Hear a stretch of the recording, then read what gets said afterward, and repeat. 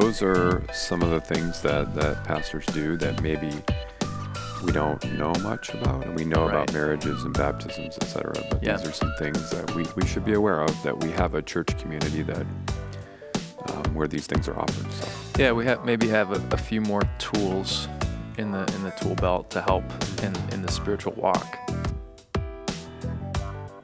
Hello, this is Pastor John. And this is Pastor Tim. This is the Every Moment His podcast. Welcome back. Welcome back. And I heard you have a dad joke. Yeah, we're going to be talking today about kind of the things you should know as a member of the church. So things you should totally know. And in particular, some things pastors do that you may not know about. But I'm sorry, I got so excited about the dad joke. I just wanted to let people know. I know. This isn't just a joke.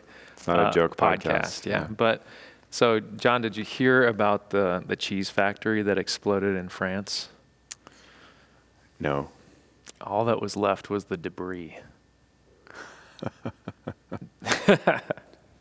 Yeah, maybe more of an adult dad joke. It's a highbrow. Because kids may not know what brie cheese is. Sophisticated, yeah. That was good. All right. Okay. So today we're talking again about the pastoral office and things that you might not expect pastors do. Right. And so we're going to highlight a few of those, but here's what we'd like to know. Pastoral services, the service of the pastors to the church, the people of God, include baptisms, marriages, funerals, blessings of homes, prayers of celebration at times of joy, spiritual counsel, communing of the sick or distressed, exorcism, offering prayers, anointing the sick with oil, service of commendation of the dying, and other things. Mm-hmm.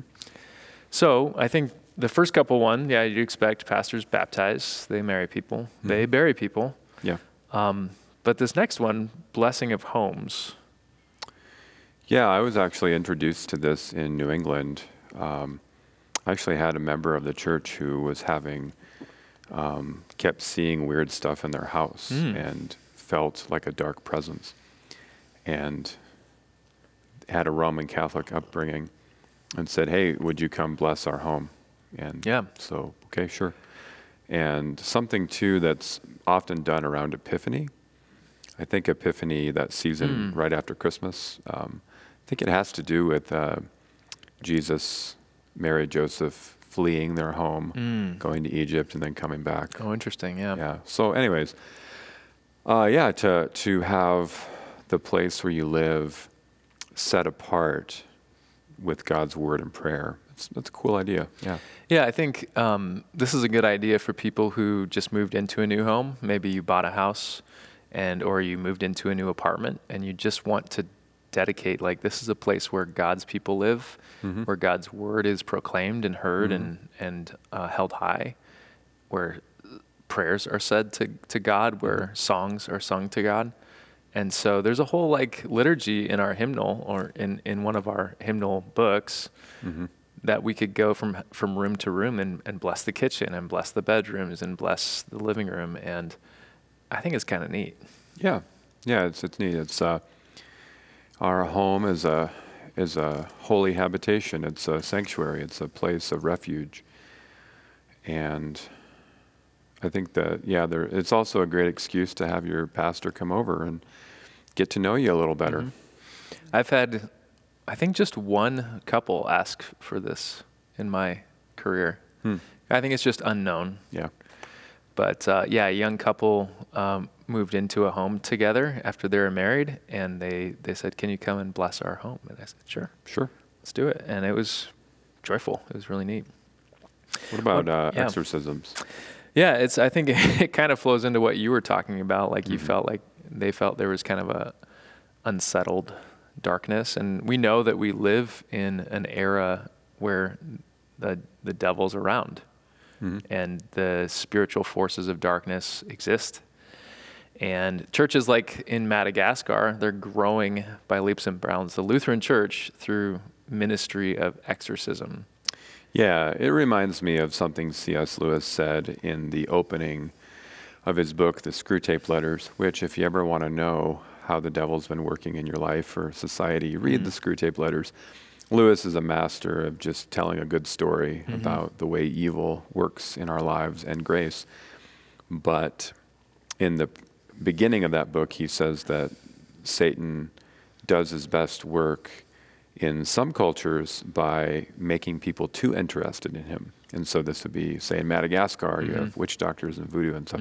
And then, although Western sort of scientific materialist people in America and Europe are getting really interested in ghosts and New Age kind of occult stuff, yeah. Yeah, and so there's that. But then Lewis said that the enemy does his best work also in helping people be under-interested in him. Like, who would ever believe in such a thing as real personal evil? Yeah, so I tell people, like, do you think Satan's less active in North America than in Madagascar because the weather's different or something? Yeah, and when we talk about exorcism, we're not talking about the cinematic writhing around, head Power turning. puke. Yeah, it's just, no, I mean, like, honestly, the whole Christian life is, in a sense, an exorcism. I think preaching is an act of exorcism, in a sense, because you're trying to deal with, name, and cast out evil in the presence of our lives.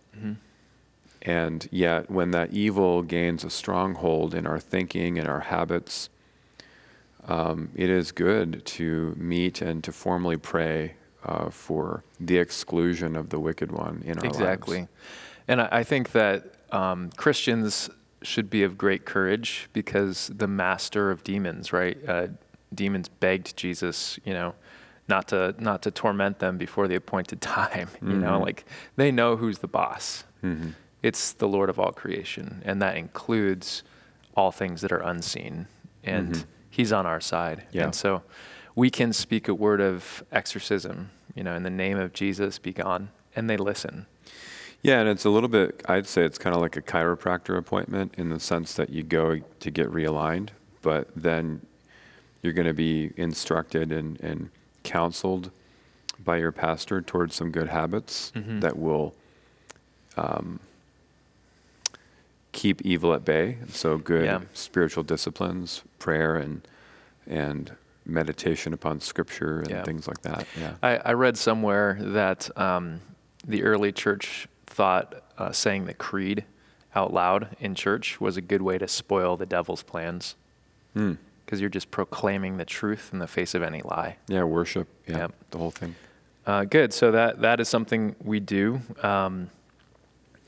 We commune the sick or distressed, and we talked about this a little bit, but I think it's important that not just the elderly are aware of this, but if you're going through a time as a young person, say you're going before a surgery, or you have gone through a great tragedy, like to have that personalized comfort and bring that word of faith and communion, that's available to all Christians. Yeah, especially like, if somebody is in a place where they can't come to worship. Yep.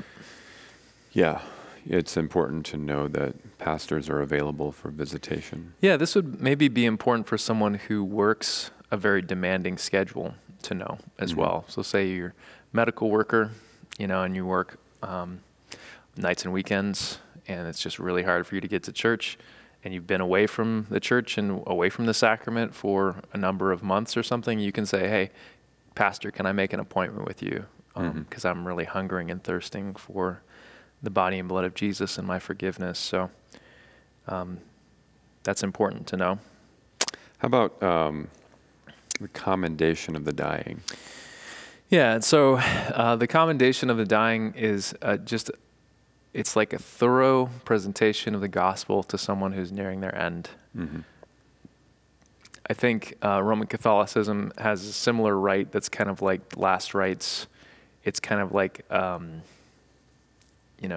last, you're in a state of grace before you die, and you kind of have a free pass until you die, crassly, But we don't think we're doing anything kind of special like that to ensure someone's state of grace, but rather to bring true comfort to someone in the time of greatest need.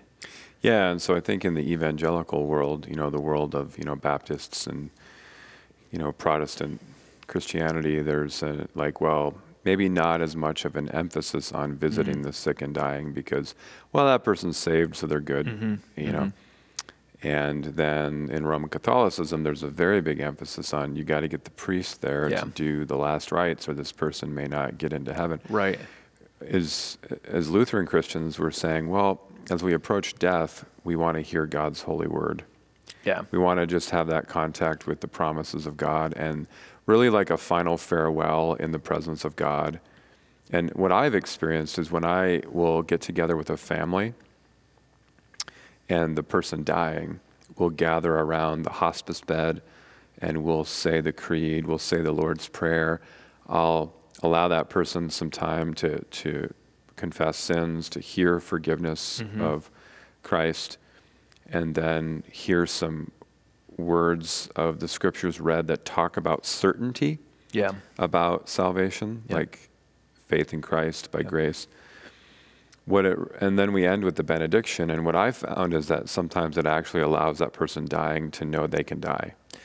It's like uncanny. Yeah. Happens a lot. Like, okay. It allows the person dying to know I can die. I can die. I'm at peace with Christ. Yeah. And then it also allows the people there to say, Mom, Dad, Grandma, they're good. We can release them now. Yeah. And if you think about, if you put yourself in that person's shoes, your last moments, what else you need? What else are you longing for? You're longing to hear the words of, Jesus' crucifixion for you. You're longing to hear the words of the resurrection and the promises that are there, and to have your family around it. It's kind of a beautiful moment, and there could be nothing more meaningful at that time.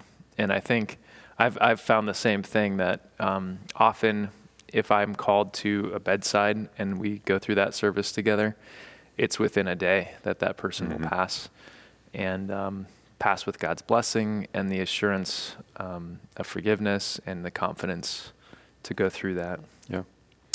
Yeah. So those are some of the things that pastors do that maybe we don't know much about, and we know about marriages and baptisms, et cetera. But these are some things that we should be aware of, that we have a church community that where these things are offered. So we have a few more tools in the tool belt to help in the spiritual walk. Yeah. So those are some things that you should know about. You can ask us more about that if you see us. But those are available to every member of the church. Yeah, I think I'll just mention highlight one more before we end, and that's spiritual counsel. I think if people in the church are going through some major decisions in life, it's a wise thing to say, hey, Pastor, can I talk to you about this? Because there are factors that you need to think about, like if you're taking a new job, or you're thinking about getting married, or you're thinking about your big life decisions, right?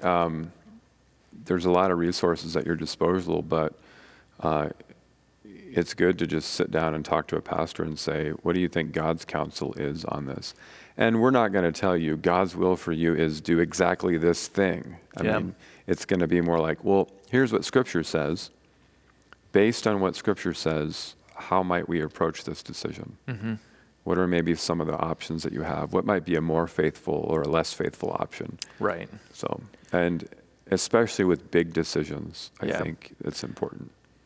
And it is kind of an honor to be included in those things, and to shepherd people in the name of the Lord, to help them in their lives.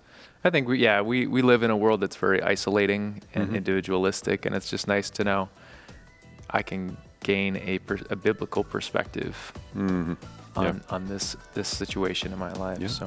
So there you go. So we'll catch you next time. As we talk about the different ways to leave a congregation. All right.